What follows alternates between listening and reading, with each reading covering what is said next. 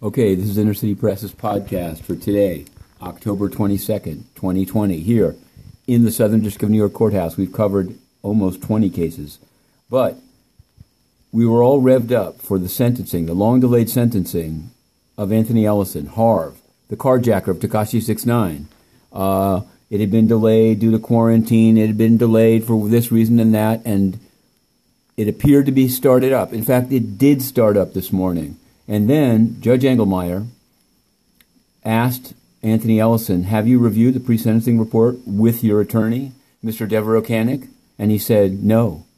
So first they gave them a 5-minute break.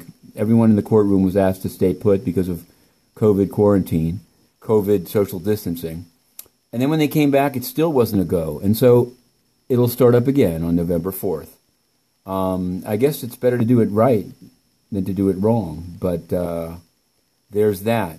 Now, at the United Nations, we put in a number of questions, including about this extremely hot topic of the China Energy Fund Committee, giver of a diamond to Hunter Biden, but giver of bribes to the President of the General Assembly and, at least attempted, to Antonio Guterres. Yes, they sought to buy the oil company from Gulbenkian Foundation in Portugal.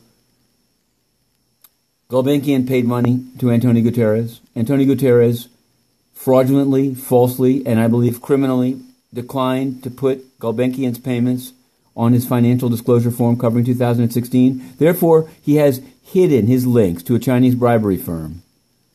Now, inside the UN, no one asks him about it. Everyone tries to dodge it. Only a bunch of sycophants, largely state media, pleasuring him with softball questions. But Inner City Press continues to throw the questions. At the IMF, they invite us in. This morning we asked questions to the IMF on Cameroon and on Ivory Coast. But the UN won't even answer the most basic questions. This is why we've concluded that Antonio Guterres is entirely corrupt and that until he changes or is changed, the UN should be defunded. Okay, to be continued. Inner City Press, Matthew Russell Lee, the 2-Minute Drill.